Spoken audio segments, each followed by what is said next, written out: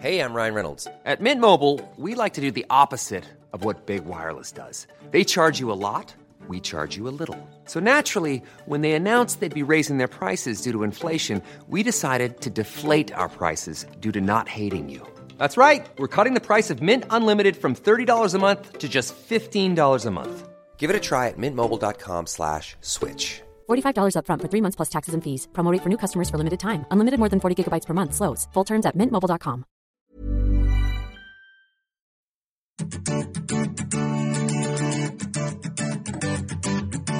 The Science of Sport podcast with sports editor Mike Finch and sports scientist Professor Ross Tucker.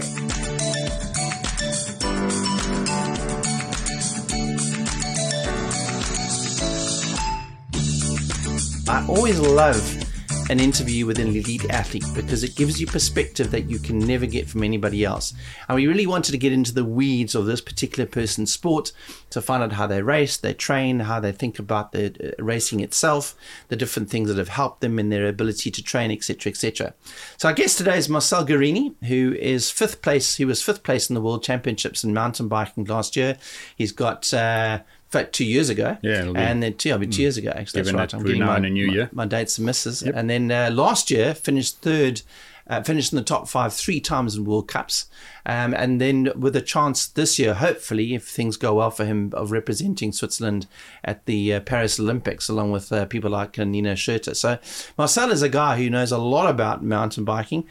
At 29 years of age, the questions that he asked, I know Ross of him have been in contact for a while, talking about the various science. So he's a guy, not only does he want to perform at his best, but he's also a man who embraces a lot of the science, looks at the research himself, and tries to find the best way to be the best version of himself in terms of mountain biking. So as you'll hear in this discussion, he really does open up about a lot of the things that he has to deal with as a professional athlete.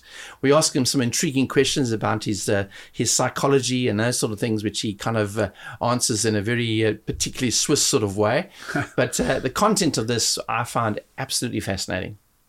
Yeah, he's an interesting. I mean, I'm not exactly inundated with elite athletes on social media following us, but he's definitely the most vocal. And every once in a while, actually sometimes fairly frequently, he'll send a link to an article that he read, not just a article on a sort of garbagey news site, but actually a scientific paper. And so he's obviously put himself in the flow of scientific conversation in order to look for what might then work best. And you'll hear in the conversation, he's got quite a good grasp of the scientific principles that underpin the training. And sitting here now, I can't even remember, like there was some stuff that we spoke about while we were recording, and then as usual, some of the stuff after the recording was really good. And I don't remember whether he actually told us that he's the kind of guy who needs to know why he's doing stuff. It's part of his makeup. He wants to know, like, if I'm going to go and do a high intensity session or a long ride or whatever it is, or if I'm going to change my nutrition, I'll do it, but I want to understand it before I do it well. And so that's kind of drives his interest in the science. And he's academic. He's an academic mountain biker, is how I would put it, with like a high level of curiosity and insight as a consequence of that curiosity. So it was really a pleasure to talk to him. And like I say, said some things afterwards, like that I wish we'd captured. But always press record. I must remember that. Yeah, but are definitely things we're going to bank, because you'll hear from him now. He's visited South Africa a lot and will continue to visit. And in future, when he's here with other people with the Swiss mountain biking team, we're going to try and get those people on also and explore some of the little teasers that he left us with. So wonderful start to 2024. Well, here he is. If you're interested in the world of high-performance mountain biking or any kind of high-performance sport, this is a very interesting interview with one of the best in the world. There's never been a faster or easier way to start your weight loss journey than with PlushCare. PlushCare accepts most insurance plans and gives you online access to board-certified physicians who can prescribe FDA-approved weight loss medications like Wegovy and Zepbound for those who qualify. Take charge of your health and speak with a board-certified physician about a weight loss plan that's right for you. Get started today at plushcare.com/weight-loss. That's plushcare.com/weight-loss. plushcare.com/weight-loss.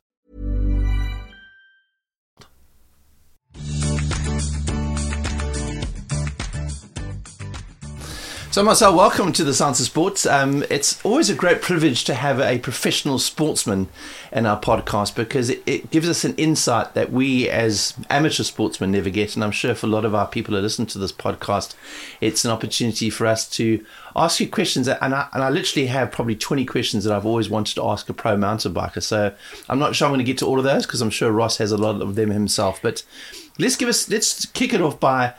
You're here in Cape Town. Why are you here in Cape Town? What are you doing here? How long have you been in Cape Town for? What's your Cape Town place now? What do you do here? Yeah, I'm enjoying the nice weather. No, I mean, yeah, I'm coming to Stellenbosch now for over 12 years. Firstly, for sure for the training. Yeah, it's perfect conditions for mountain biking. Always good weather. No jet lag, so it's perfect for me to come down here. So what a time of the season is this for you? In other words, what is most of your training now? Is it long base miles? Is it more peak stuff? What do you do in Stellenbosch now, this time of year? Yeah, I mean, I just started with training again. I had off in November, and now slowly back to training, so more long hours. But I also started with intensity as well, so I do intensity, I mean, almost the whole year, so a mix of both, I would say.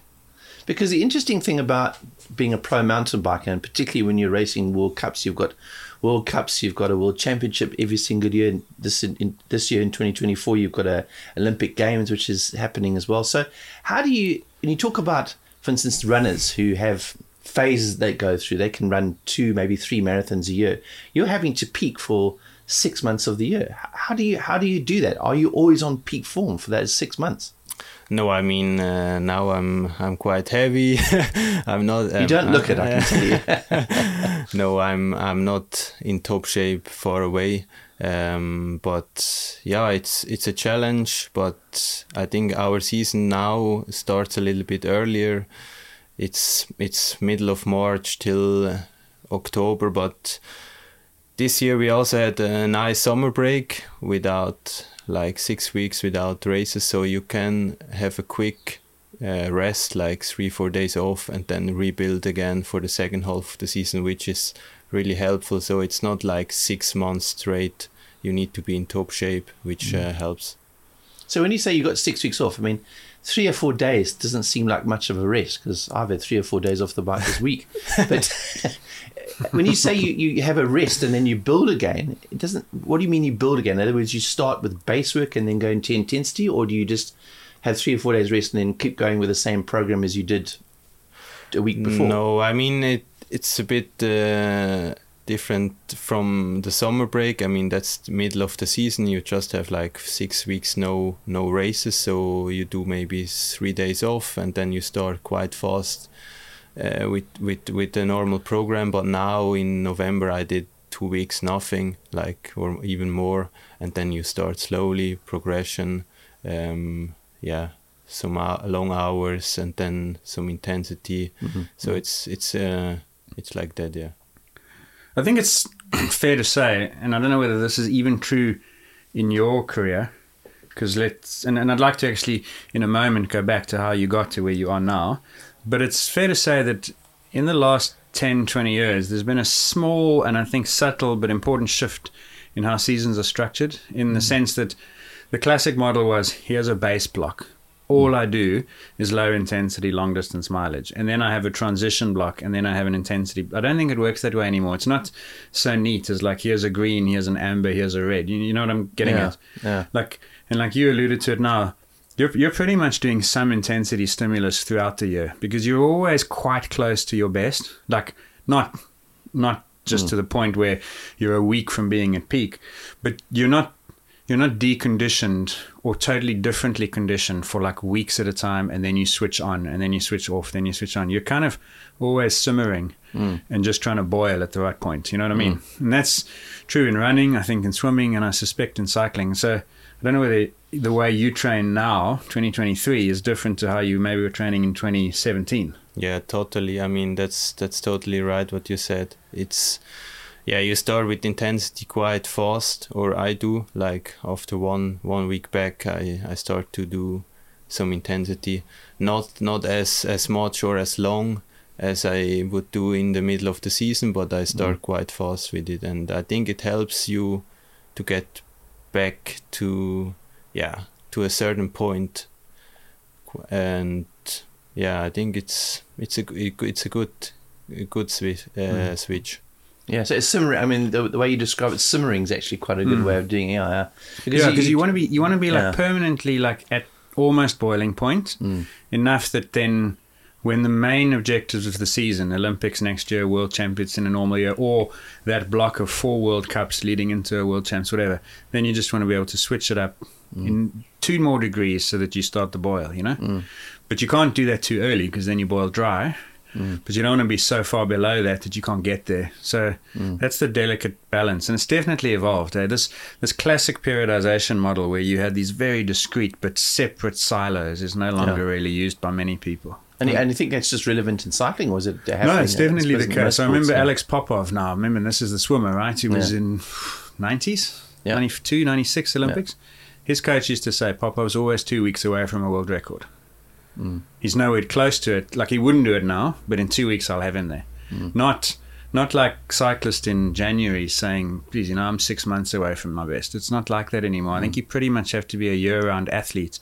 But the subtle difference is it's so delicate, that ecosystem. Yeah, I mean, you overdo it in 1 month of the year, it's too much. You underdo it, it's too little. Yeah. And I think it also helps you, or it prepares you to train the load. Like, if you never do, let's say, 4 x 8 minute interval in winter, and then suddenly you have to do it, it's such a big task for the body. And if you go with smaller steps to that 4 x 8 minutes, it also helps you to prepare it, and I think that's also a reason. Yeah, because otherwise the transition from the low intensity to the medium to the high, the steps are too big, you know? And then you've got to manage an overtraining risk at the very moment you're trying to ramp up, which you're doing anyway, but it's how much of it are you willing to accept? So that's interesting. So that's the session then. Is it 4 x 8? Is that kind of like your staple at the moment intensity session? Not at the moment, but that's like during the season, one of my intensity sessions, 4 x 8 minutes at VO2 max. That's VO2 max power. Yeah, that's okay. What's the differentiation between VO2 max and VO2 max power? Well, you don't know VO2 on the bike, right? Yeah. So like, you're not measuring it. So you're working out what your power is on the bike. It would have been tested in the lab, and you'd say, right, at VO2 max, this is my power, and then on the bike, I'm going to ride that power. Yeah. But basically, all it means is I'm at a very, very top end of my limit for 8 minutes at a time. That's a hard session. And how do you do the same when you do a session like that? Are you doing the same climb and then judging your performance on the climb so that it's the same time every time, or the same distance over that 8 minutes? Yeah, firstly I look on power only, power, and then sometimes also heart rate a little bit. You could also do VO2 heart rate, but power only, and then you see with the distance how you go. And it's also, I think, a main difference from now to the peak. It's also like the body weight. Now you have 2, 3, 4 kilos more, and then you will drop it down. That's also something that's different during this time now of the year. So you think you're heavier now? Okay. Yeah, I mean, at least 3-4 kilos heavier. And I know the listeners can't see, but you're a small guy compared. We feel like giants around you, but you must be very thin. Yeah. I mean, when you do that sort of session, can you give us some numbers? What are you looking at in terms of your watts when you do that 4 by 8 minutes? Like, I would say around 400 watts. So you can hold 400 watts for 8 minutes at a time. Like my bests, I think it's 4 x 8 minutes with 420 watts, and it's like 67 kilos around that. That's like but it's also with experience, when you can do it, then you have a good shape. That's also. Yeah. So Ross, work that out for us quickly. 420 watts. 70 would be 420 at 6. So 67 would be 6.2. 6.2 watts per kilo. Okay. Yeah. Sure. But there is also with that, I texted Ross once about it, with that whole power stuff. I mean, with the power meter, every power meter is different. Like we can measure it, how accurate it is in our labs, but there it's huge difference from 1% too high to 20% and 3% too low. So if a guy says 400 watts, doesn't mean your power meter is the same. Like it's difficult to compare. So I never compare with other guys. So when you're doing your sessions, you're basing on the power meter you're using on that bike rather than what your lab test might say. I know it might be different. Yeah, I know my power meter. I know how accurate it is. I tested it and I use only this one, so I can compare it to myself only. Yeah. And if a guy says, I'm doing 4 times 8 minutes with 500 watts, I don't know if it's 5% too high or something else, but. What's for sure, no power meter is 100% accurate. Sure. No power meter. And tell me then, that as you get closer to race season, does the interval session change to shorter blocks but more frequent at higher power outputs? No, this year I only did that 8 minutes, and then I also did some like criteriums, like it's like race simulation kind of. Which like the short sprints and stuff. Yeah. So, or a classic one would be interval session would be 30-15, like 30 seconds sprint, 15 seconds break for like 10 minutes, 3 times. That's also, I think, a common one. But you do that closer to race season than now in winter because it's quite intense.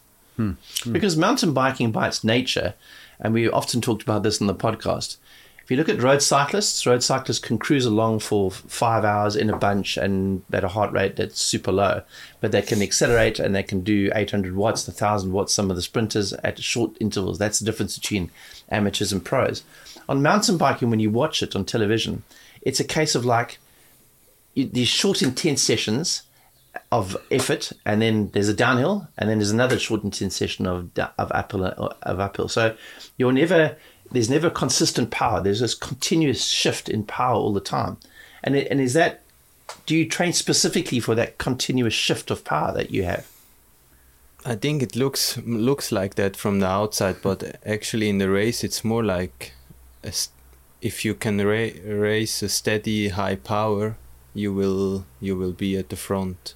Like, I think that's something that everybody thinks from the outside. It's like stop and go, but it's not really like that. I think it's, the downhills are so short, and then when you try to sprint the next uphill, it's not gonna work. So I think if you have a steady high power at the end, you will be at the front. So, that's interesting. So in other words, you're not accelerating into climbs. You're just keeping that consistent high power. Not really like just a high power, but maybe that's also my type of how I race. I'm really consistent, like with lap times and everything. So I can do a really really high pace for 90 minutes, but I'm not the guy that's like sprinting out of corners and like cyclocross guys. That's more like sprinting out of corners, going down, up. So give us an idea then in a race. What would the average power output and the normalized power output be? I really don't know, so because on course, I never use race with power meter because of the of weight actually only. And I did earlier, like 2 or 3 years ago, but I never could take something out for me that like that helped me in training afterwards, because every race is different. So I can't tell you actually. Interesting. Yeah. So when you take it, when I look at mountain biking and I hear what you're saying about this consistent power output, but when you see some of those close-ups when you're going up a technical section and there's that real section where the guys, you can see they're really battling to get over roots and that sort of thing, it seems like the intensity there is like flat out. But even in that situation, you're saying it's more about consistent power rather than just trying to accelerate up that climb. Is that a fair assumption? Yeah, you have to. Yeah, if it's a last lap, last climb, you go all in. That's for sure. But if it's second, third lap, you sometimes need to be smart and not waste a lot of energy in that small section and see the whole race. And what I also think it's really important is to be efficient. That's efficiency. It's really important. That's some of the really, really top guys, like Nino is so efficient on the bike. When you look at him in the technical section, he's not losing any speed or not wasting power. And that's also that small difference at the end. Describe a race, because for us who are watching it, it seems intense for the first half lap, kind of levels off a little bit. Then there's this lull. And then there's the acceleration towards it feels like a lull. Because when you watch it, it feels like it. Everybody gets into position and it stays like it for a while. And then towards the last third of the race, there's lots of changes. Is that how it works? I mean, you've got three top fives in 2023, 2 of them in the top 3. How do you race it? And what does the race look like? How does the intensity happen? I think it's so different from racing at a really, really top in the front, or if you're battling between top 10, top 20, there is like a fight from the beginning till the end, positioning. It's like you're fighting for every centimeters, and the further you go to the front, there is more. Actually, it's more quiet. It sounds stupid, but it's quite more quiet. Like it's maybe also more respect between the guys and some tactics, and it's easier to race in the front. You don't have that fighting maybe in the last one or 2 laps, but yeah, if you start at the 20th, 30th, I mean the first minutes are really intense. You go all in. You try to. You need to be smart. I'm always trying to hold my position and not spending that much energy to pass 1 or 2 guys, because in the first 1 or 2 laps, from the first to the 40th guy, everybody's the same. Like there is no difference. Everybody's strong, so it would cost you so much energy to pass somebody at that in the beginning of a race. So I wait maybe 1 lap, 1.5 lap, and then with my steady power, with the speed, I go further and further up. And then after 2 or 3 laps, there is no actually fighting anymore when you pass a guy, because you're so much faster. It makes no sense for them to hold against it. So, but you need to be patient. Yeah. I mean, growing up in being a Swiss rider, there's a huge amount of pressure, because Swiss mountain bikers are legendary. It's like Kenyan runners. You guys own mountain biking to some extent.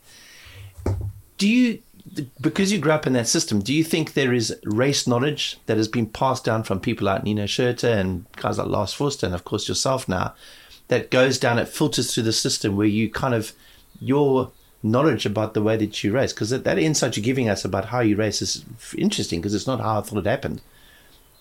Is it part of the Swiss system, or is it just stuff that you've learned yourself through racing?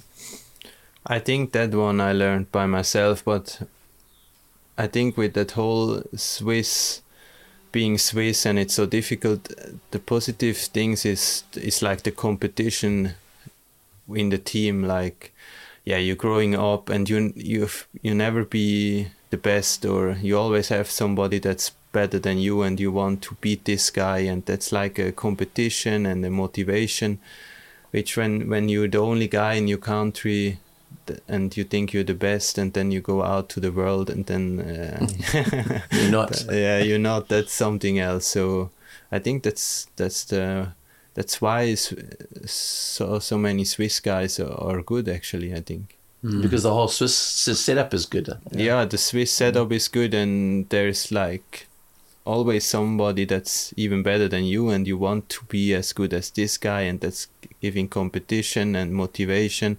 And you're searching for that small detail to make better. So I think it's not only negative to be like Swiss in like for Worlds or Olympics, but it gives you also a lot of positive things.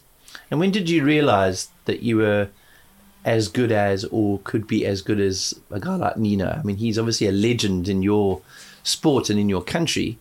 But now you're racing with him, and you have been close to him, I'd imagine, over the last couple of years.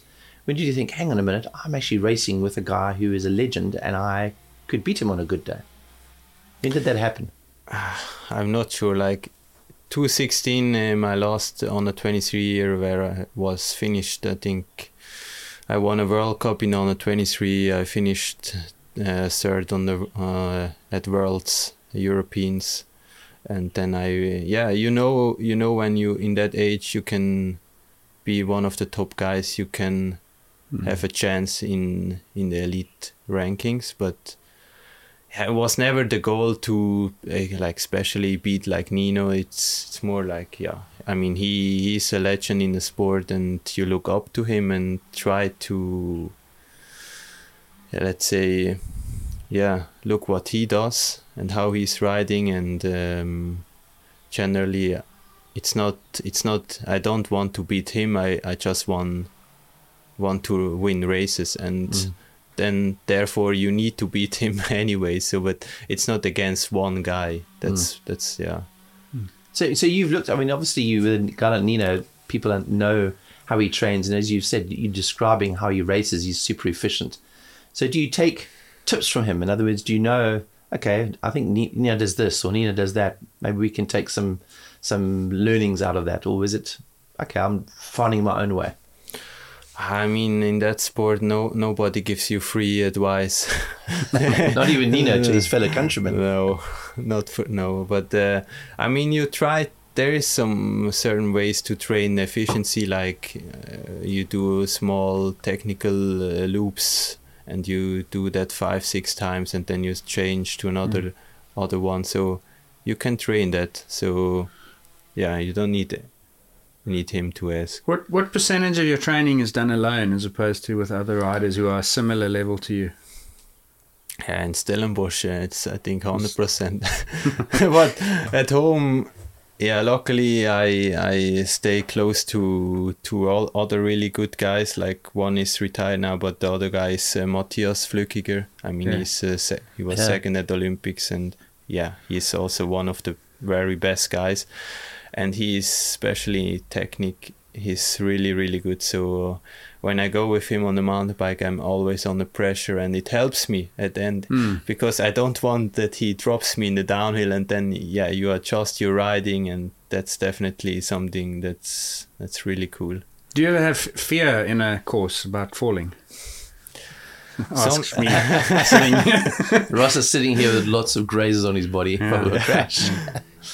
Like, is there ever fear? Because, and actually on that, how does it work when you go to a course? Do you get to see it on the Wednesday walkthroughs, ride it Thursday, or how do they let you learn the technical elements of a course? Yeah, like to come back to your first question, fear, I think it's not fear, it's more respect sometimes when you don't know the course. Like, let's say this year at Worlds in Glasgow, it was a brand new course, and then first day I didn't go on the track, and some of the junior girls came back, everybody with bruises and crash and like stitches like you, and then you also have some thoughts like what's going on there? It's a big jumps and stuff, but then at the end, if you see it, I think respect to do it, but we are so good technically, so every track should be rideable. What's the most technical track on the World Cup circuit? I think still Mont Saint-Anne in Canada, especially this year when it was wet. Like we had a lot of running and a lot of roots, isn't it? Yeah, it's a good one. So this one is with big stones, and it gets slippery, so it's quite technical. Do you like the technical stuff? Yeah, I do. I think it suits me.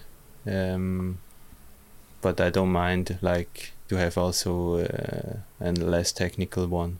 And I mean, do you do technical training? I mean, do you go out there sometimes and go down a downhill black track on your XC bike and try and master that? I mean, is it always upping your skill level? Yeah, you do. We started to do some smaller laps, like let's say 2-minute laps, technical one, and you do it 5, 6, 10 times in a row.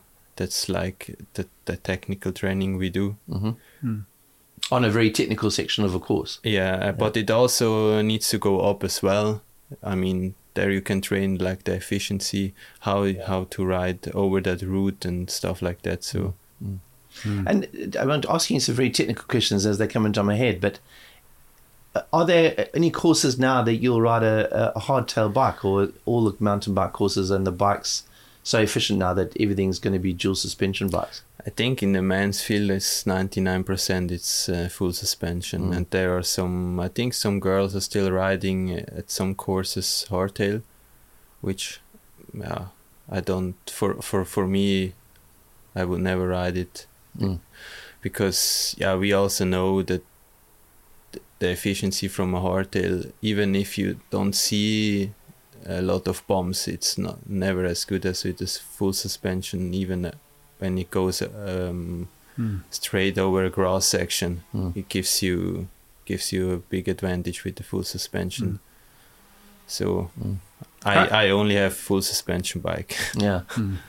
How do you've spoken a lot about efficiency. How do you evaluate efficiency after a race, and more generally after a race is finished? Do you watch video of it and look at yourself and try and take the technical tips from it, and then do you add that to your own discussions with your coach around your race pattern, the decisions you made, physiologically, how you felt? Like, what does your race evaluation process look like?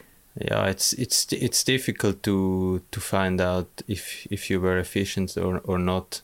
Like, even when you race without the power meter, you can measure it in trainings where you have like technical downhills and uphills, and there you see the time, the power, and which lane you took, and then you can measure it out how efficient it was.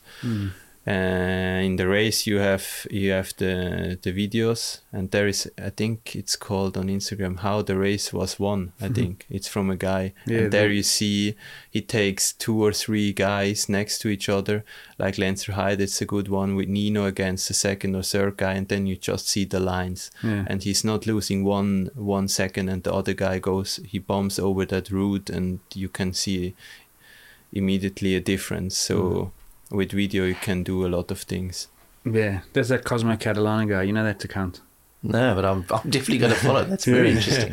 Because I mean, I imagine that if you look at Mont-Saint-Anne, like you mentioned that one, could you look at that race and say, right, okay, I know I'm looking at my time down that technical section. Nino has gone down there, that section. That's where I'm losing a bit of time. And are you as analytical as that in your post-race stuff? Yeah, in the World Cup it's quite difficult to have like certain downhills the time, because it's no time measurement is there in place, so it's quite difficult. But sometimes in Swiss races we do it with timing, so you can see each rider has that time in that section, and you can compare it quite well. Because I suppose the problem is, like, you'd only ever have the broadcast footage. Yeah. And like the broadcast follows the guy at the bottom of the descent as he leaves the descent to start the next climb. And the guy who's 7 seconds behind him, you never see finish the descent. You know what I mean? I was just thinking you need a coach. You need a coach that's I was going to say, you not have like a guy with a video camera videoing sections of the course so you can compare. Yeah. Or what I was wondering is like in a rugby match, there would be 10 cameras, let's say, and you can actually get all 10 cameras feed, because a lot of them are static cameras. It's just the director's choosing what to show you on your television. So I wondered where the cyclists were going to the broadcast and saying, I want the footage from camera 5, which is a static camera on that one section of the race. I don't know, like. Yeah, but I think it's not possible there. Like, no, you need to have your own video. And I suppose, like, almost like, what's the point? Because let's say it is a longish section, and you say, okay, that's the line everyone's taking. Next time we race it, it's not the line everyone's taking, because the conditions are so different. So it's almost like the value of the information expires the moment the race is finished. I think it's more for yourself. Like, if you see, when you measure 5-6 sections, there's a flat section, it's an uphill, it's a downhill in a Swiss race, and you compare it with all the Swiss guys, and you are always the slowest in the downhill, so you know exactly, okay, I have to work a little bit more in that section or type of. And if you always really fast downhill, but in the flat sections, you know, it's more for yourself. You can't really compare to, this guy is 1 second faster at, maybe he's also taking more risk, you know. It's also something that you need to consider, taking risks. So here's an interesting line of questioning which I've often wanted to ask pro people, and we've discussed this a couple of times in podcasts, and we will one day get a sports psychologist to come and answer some of these questions. But you touched on very briefly about the fact that when you're in Stellenbosch, you're training on your own a lot of the time, which again is a challenge. Do you think there is, as a professional athlete, and being honest with yourself, is there a psychosis, in other words, a difference between you and the rest of us in terms of being so determined to go out there and ride every day? In other words, what motivates you to be a top athlete? Because people talk about top athletes being very selfish, being very internally looking, that they have to be that, because if they're not, they can't be competitive. They have to have this killer instinct. In other words, they have to be different from the rest of us. 20 hours a week on the bike. 20 hours a week on the bike. I mean, that takes the average person couldn't do that mentally, because we wouldn't have that motivation. But talk us through what you think it takes to be a top athlete, and is that a healthy obsession, or is it an obsession to be the best? I think it's an obsession to be the best, but for myself, I want to show it to myself. That's, I think, my motivation to do that whole thing. Not for somebody else. I want to show it to myself. I can be the best guy in the world. That's like my motivation.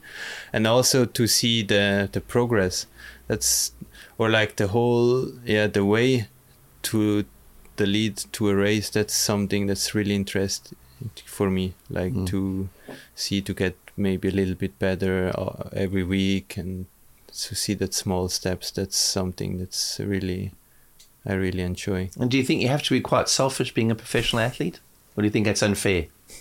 I think you need to be selfish in some points. Like you can't, you have to, I think you have to say no to a lot of things. Like you can't go out sometimes, you can't drink alcohol in some situations, sometimes stuff like that. I think the world I think it's quite it's quite important, but selfish in certain point, I think, yes. But just give us an idea of what your day is like then. Like what are you doing, and what are you saying no to, aside from alcohol? You're waking up and you're doing I'm saying no to going out for breakfast and eat I don't know, unhealthy breakfast and almond croissant and 2 cups of coffee with hollandaise sauce, or I don't know. No, but I need to have a plan for the day. Like I can decide my whole day, but I really, for my head, it's better to have a plan. Like let's say I start 10 o'clock, I start with my training, and then I also want to go at 10 o'clock, because after, if I don't do it, it's like I'm not feeling nice. So, and the other thing is to say no to go out today evening and having too much wine when you know exactly tomorrow it's important session, or I don't know, to go on the rest day and you go shopping for the whole day. You know exactly today is rest. You need to maybe relax, have a massage, something. Sometimes, I think that's the thing. So what does that day look like? So you're saying most days 10 o'clock is like your routine. You want to be riding on the bike by 10 o'clock. Yeah, it depends a little bit on which time of the year. Like winter in Switzerland, you're not going before 10 because it's still dark. Yes. And it's cold. Whereas in South Africa, if you go 10, but now I came with that routine to Stellenbosch, and I'm also starting only at 10. So you're always the only guy that's riding at 10. It's so funny. I don't know why here, but everybody leaves at 6 o'clock. These I guys still don't understand it. You have to explain it to me. I should have been born in Switzerland. Because my mates, these guys are like 5:30 starts. That's something I never understood. I mean, when I wanted to ride with some locals here, we leave at 6. Why at 6? Why? But why? And this is not locals who work. This is local cyclists who. Yeah, that's Because I get it. I mean, like the reason these guys ride so early in the week because they got to pick their kids up, or take their kids to school at 8 they o'clock. have a So job, you got to be finished and so on.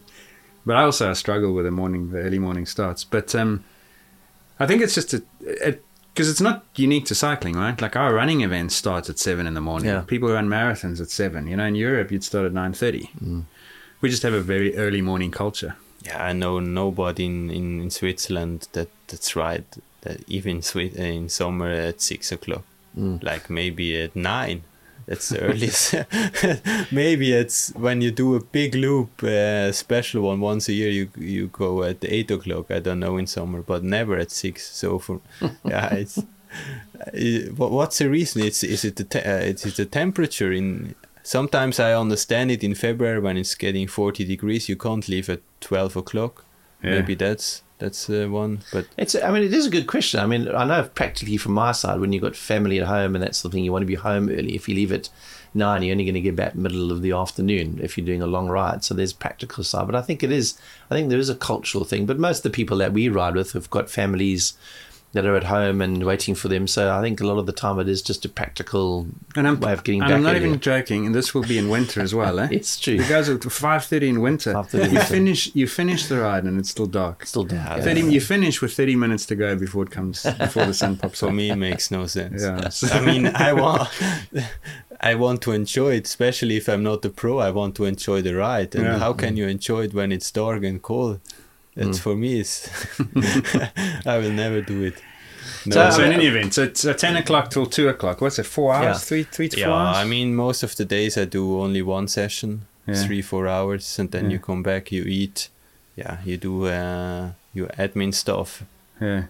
Then, Are you doing strength work, like weight related training or body weight? I really tried now, so for so many years, but now actually I stopped to do it. Like to do proper straight, like I do like core stuff, but not crazy gym stuff. I don't know. I'm just, I think, a non-responder to it. Like I tried so hard, and it's especially when you do so much endurance training. I think it's really difficult to gain muscle. It's like counterproductive. And do you want to?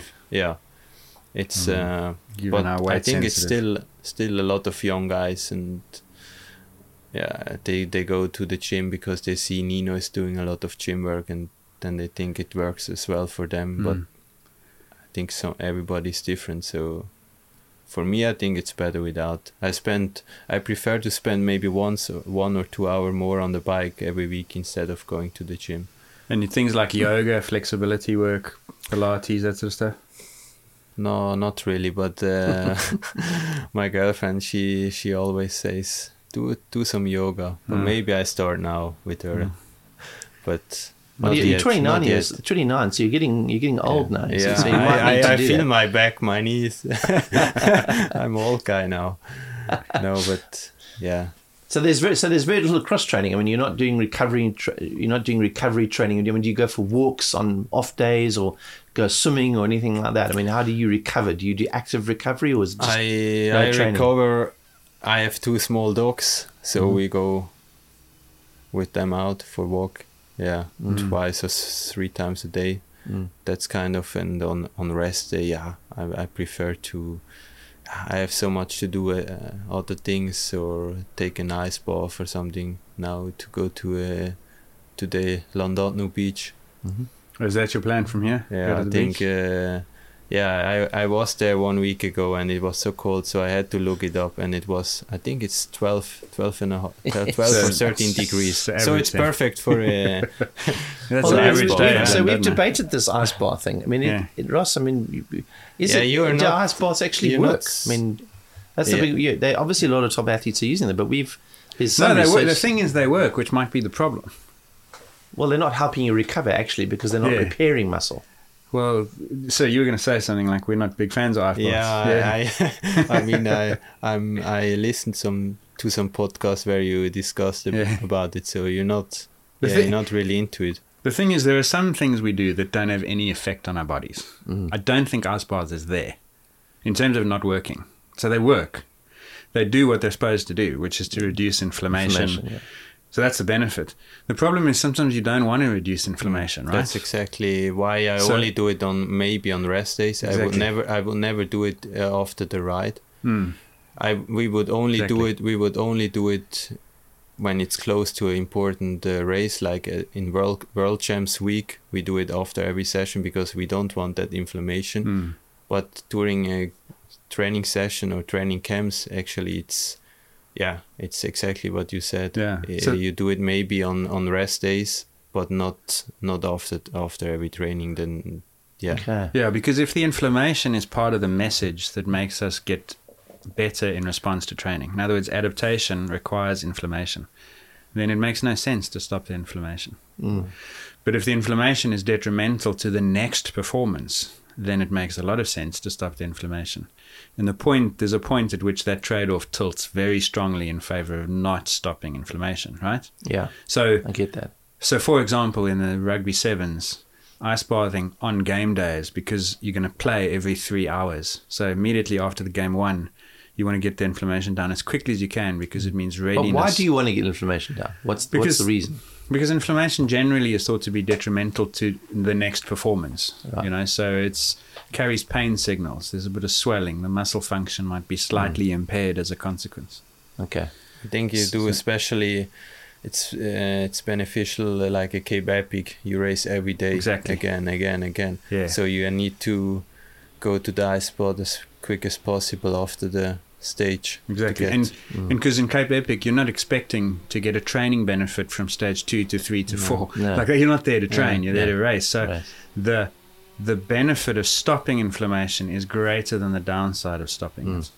Whereas outside of a race situation, that's not the case, right? It makes sense. Eh? Yeah. But the point is that ice baths sometimes aren't good because they work, not because they don't. I understand, Yeah. So it's it's good because you actually confirm that's exactly how you're using them. You're using them, using them in the right way. Yeah, I think, like, let's say yesterday was the last training. Now it's some hours ago. Today afternoon you do the ice bath, and then you feel better for the intensity training that follows tomorrow. So maybe, or I think for me that's a good way. But I would never do it in that 3 or 4 day block because of the inflammation. The same is true of other methods to stop inflammation, not just like antioxidants and anti-inflammatories. Like vitamin C, high dosage and stuff like that. Yeah.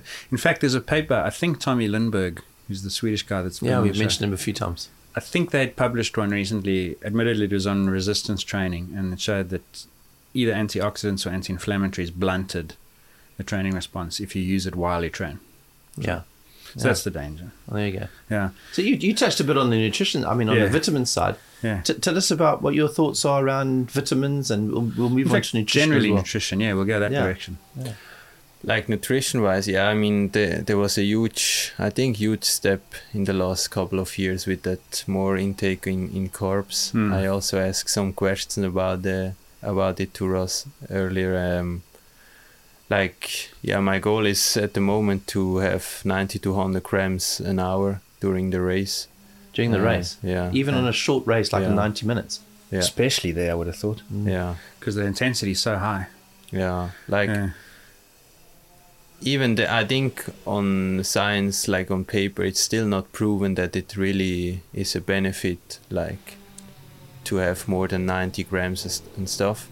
But for sure, it's better to have than 60 with, like, I think they had a study with runners up the mountains. That's where right. the muscle damage was way lower with more carbs.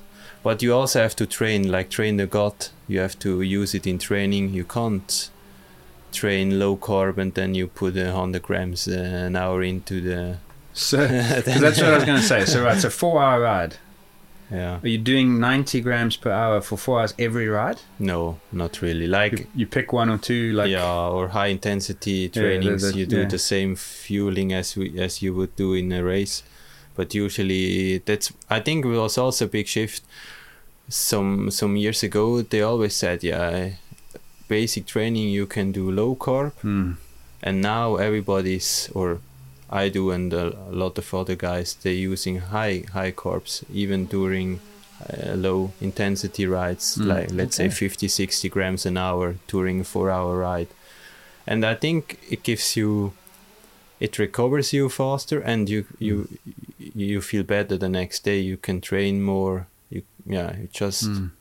I think it's beneficial. That's definitely, there's a couple of studies that show that in a block of even lower intensity training, the people who had more carbs recover better, less muscle damage. Yeah. So even on those training rides, you're doing close to 60 grams an hour, which is quite high, really, isn't it? Yeah, I mean, that's what that's 200 guys are doing. 240 grams. Yeah.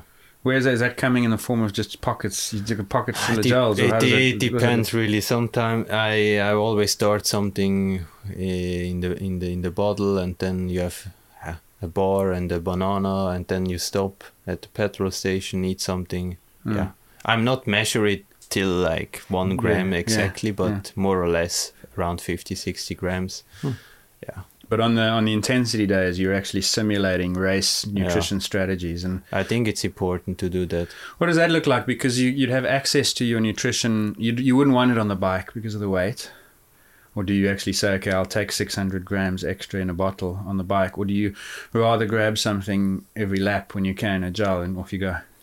Like in training, you mean, or no, in the race? In the race you have that you have the tech zones or like feed zones. So you have every bottle. It's only mixed, or with maybe 150-200 milliliters. Yeah. So for the weight, because you drink it, you throw it away, and you measure it at the end with all that 6 or 7 bottles. It comes up to that amount carbs you want.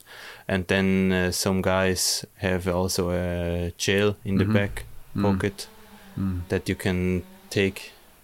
And I think there's also with caffeine. That's also some drinks are mixed with caffeine as well. When do you take it? Do you take it before, during? It's also a big question. Yeah. So the caffeine is what you have towards the end of a race because it gives you that bit of kick. Or the thing is, the race is so short. I think it takes about 45 minutes to an hour that it's full in the body, caffeine. So, and I always have I struggle a little bit at the start, so I take it before, like 1 hour, almost 1 hour before the race. So it's available at the start. And because that start is so high intensity, like you said earlier, sometimes I'm smiling a little bit when you see some guys taking caffeine at the short race at the start, which takes 20 minutes. They'll be ready at the finish line. Yeah, and then it's at 7 in the evening, so it's good night. It's on sleeping. Sometimes. And how do you? I mean, when you say you grab those bottles at those feed zones, and we see that happening on television a lot. How, are you grabbing and just putting as much of that in your mouth as you can? Or are you drinking the whole bottle? Because it just looks like the guys grab it and they just take a sip and then they throw it away. Are you trying to get as much in as you can at that time in one big gulp? Because you can't take a bottle while you during the rest of the race, can you? Yeah, you can. Can you? Like mostly, I have the bottle in the bike and I take a new one. And then after that, I throw out the old bottle and put in the new one. Because if I miss it, I still have maybe 1 sip left in the old one. But most of the guys, they do it like that. They take a fresh one, put it in the bike, and then they drink where it's the best to drink. Okay. Because there never seems a time when you can actually reach down and grab a bottle because it's always so intense. But that's there is time. Yeah, that's like a risk of not feeding well. Yeah. Like you have to think before the race. The days before, when you look at the lab, where can you feed proper? Where is a good time and where not? And then you also have to think about it. When there is no good spot to feed, then it's probably the better thing. You take it at the feed zone, you drink everything and throw it away. Otherwise, you have weight for nothing with you. So you have to be smart. Yeah, sure. But it is like you have to be so deliberate about it. It's actually quite a cool thing to appreciate, that it's not just I'll drink when I have a chance. It's I'm going to drink because I'm going to make a chance. Yeah. And there was also now with the new Discovery the new World Cup, everything, they have only one feed zone, and then they have 2 lines. It's more like Formula 1, like pit zones. And at the first race in Nove Mesto, the feed zone line was on grass and the main line was on tarmac, so it was quite much faster to take the main line. So we decided not to go in and have, instead taking one full bottle, have maybe a little bit more weight, but instead of losing every lap, you go in 3-4 seconds. And then you can, national coach made some you can calculate it, how much time you lose with 300 grams more over 90 minutes, or how much time you lose if you go in every lap. So as opposed to how much time you might lose if you had no nutrition, no energy supply. Yeah, so it's also, you got 3 options, and it's also some tactics. Yes, you have to think about it. It's a bit like Formula 1 in some respects, because you have to figure out how much time you're going to lose if you're in between. Yeah, when you change the wheels. So. Yeah, and you mentioned that this is new. Like 6 years ago, when you sort of left the under-23 world, you were doing 40 grams in a race. Now you're doing maybe double that. 40, 60 grams max per hour. Yeah, and now it's starting to have 100. And was it difficult to get up there? Like, did you find gastric problems, or have you managed to adapt quite quickly to it? Because we discussed on this podcast like 6 weeks ago, and we said we're going to be quite deliberate. And I can't get to 60 grams an hour, let alone 100. My stomach is. I think it really depends which product you use, or if you need to use the right product. I think it's not working when you have not that ratio 1 to 0.8. Yeah. No, that is the key. Like glucose to fructose. You can. That's something I'm really interested in. And I still don't know how to measure it. That you can find out with which product delivers you the most actually in your blood. It's not just. You can drink 2 liters of it, but you don't know how much it really delivers at the end in your muscles. That's something that's would be really nice to measure it, and then you can exactly see maybe this product is better than this and this, especially for you. And that would be do you have product sponsors that you have to use their product, or can you choose whatever you want to? No, we have Wu, like it's a Swiss product, but they especially made after our request that ratio with 1 to 0.8, so it's up to the highest standards now.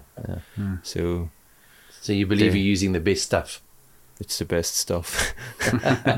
No, but it's good. But you really need that ratio, otherwise it's not going to work. Just put more stuff in, then you have problems with it. And just coming back to your easy rides, then you're doing the 60 grams an hour then on those as well. And what's the intensity of those rides relative to your high intensity stuff? Is it? It's about like 200 watts.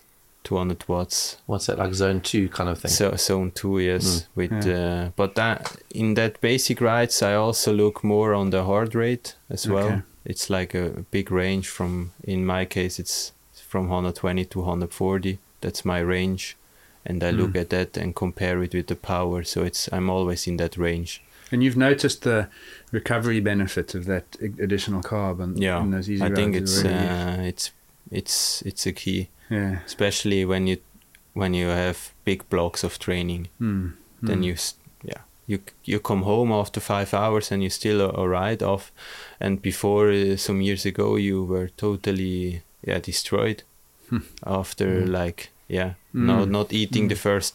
It was always not eating the first 2 hours, and after that you can eat something. It's stupid.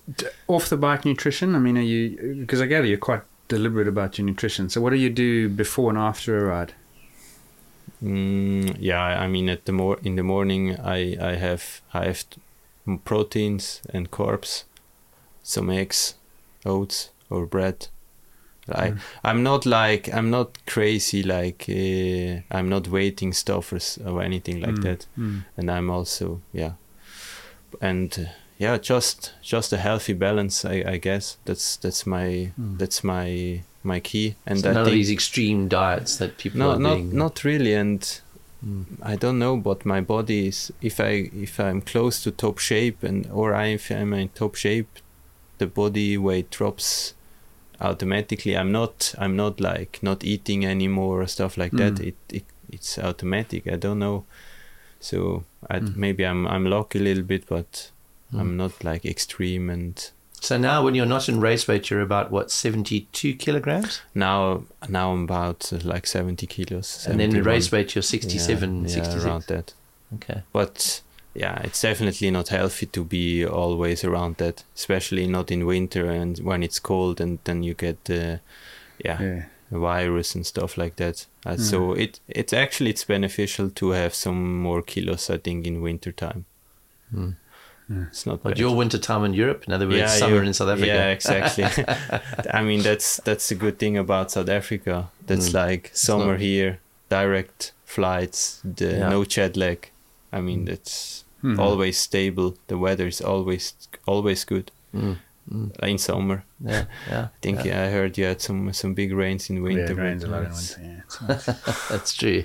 It's Marcel, thanks very much. I mean, it's been a fascinating chat to you, and best of luck for the rest of you. Just give us an idea of what your year looks like. Obviously, you've got the World Cups, but what is your main focus this year? Well, yeah, I mean, obviously we know it must be Paris. Yeah, main focus is to qualify for Paris. That's the main focus, and for the first two World Cups are really important in Brazil. So we do everything we can to deliver there with heat adaptation. That's also will be key there because it's warm, and from Europe you're coming out of winter, so I will be staying in Stellenbosch as long as possible. And after that, hopefully Paris, and for sure the whole World Cups, the races, and the World Champs in Andorra. It's also a different one. It's in altitude. It's 2,000 meters. So Sure. it will be interesting year this season. It's coming up. What's the qualification process for the Swiss team? Will it be based purely on world rankings? No, that's the thing I spoke with. We were talking about this before you on the podcast. I think it's that they can consider it, that you can go. It's top 5, which I did, but that's top 5 only of the World Cup. World Cup top 5, Yeah. but that's only 2 spots, and 4 or 5 other guys also did it. So we have only 2 spots, and to be realistic, you need to win a World Cup to go. There's with Lars, with Matthias and Nino, there's 3 that won a World Cup, and 2 other guys with the top 5. So in Brazil you almost need to win, I think. Just an unbelievable depth in Swiss cycling. I mean, and every one of you top 5 guys can win World Cups, whereas Because 2 slots per country at the Olympics. Yeah, That's aggressive, they dropped it down from 3 to 2 now. It's aggressive. I don't know Because why. what's it at the World Championships? It's at Worlds, it's 7 plus the world champion. But now we lost Nino as a world champion, so we only have 7 spots. But that's kind of 7. It's a kind of good. It's still difficult to go there as a Swiss guy because there are 7, 8, 9 guys that they can ride top 10.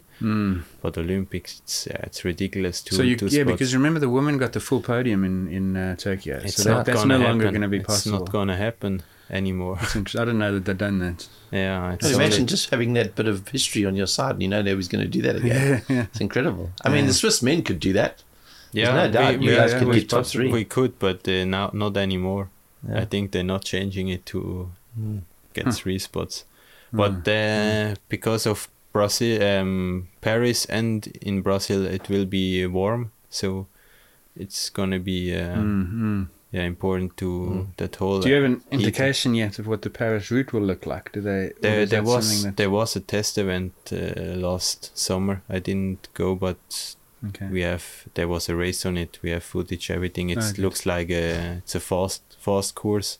A lot of gravel sections, some artificial like rocks and stuff. It's not like not like a classic. It's not like a classic one. Classic natural mountainous. No, but And also with Andorra, that's world champs in altitude. It's also That'll be something. Yeah, you need to be prepared.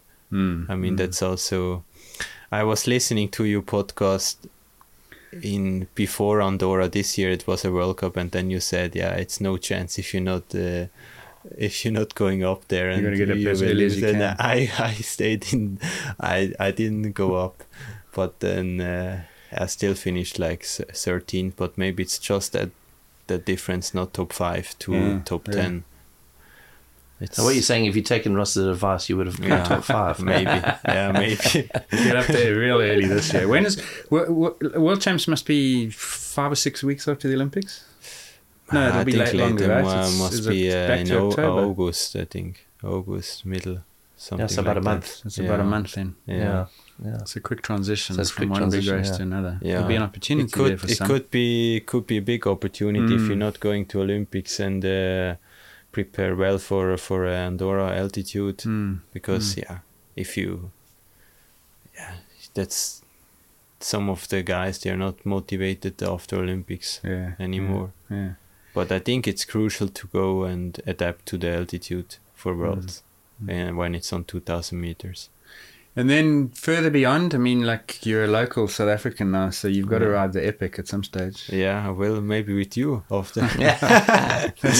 If you agree to do the whole thing in your zone 2 power output, I think I can do it. No, definitely we want to do it also with the team once, but we decided not to do it this year because of the Olympic season and everything, and we never did it. But it's in my mind, and I mean I know probably half or more of the route, so it would be a home race for me, as I would say. Yeah. So one day for sure. Yeah, and then the other one's in your other home. Yeah, Swiss you Epic. You can bag 2 of them at home. That's a bit shorter, the Swiss Epic, and a little bit less. Much more climbing. That's right. Yeah, for sure. I think they say it's physically it's harder than the Cape Epic because of the climbing. It's That's just what they say. I think the Cape Epic it's because of the heat and if you get a hot year here, man, some of those are brutal. Wasn't this year so bad? Was it the year before? This year I was muddy. I saw some pictures. They walked. There's some muddy days, but there's been a couple of years ago. It's so hot. You get a third of the race in the medical tent afterwards. Yeah. And they cut the stages short because of the heat sometimes, and it's quite intense. We look forward to seeing you. So Marcel, we look forward to seeing you for the rest of the year. I know I'm going to be watching your progress throughout the year on the World Cups and hopefully the Paris Olympics and the World Cup, the World Championships with a great deal of interest. So thank you very much for your time. Yeah, thank you so much. Thanks. Thank you. It was nice. You have been listening to the Science of Sport podcast. Follow us on X, Facebook, Instagram, and join the conversation on our exclusive Science of Sport Patreon page.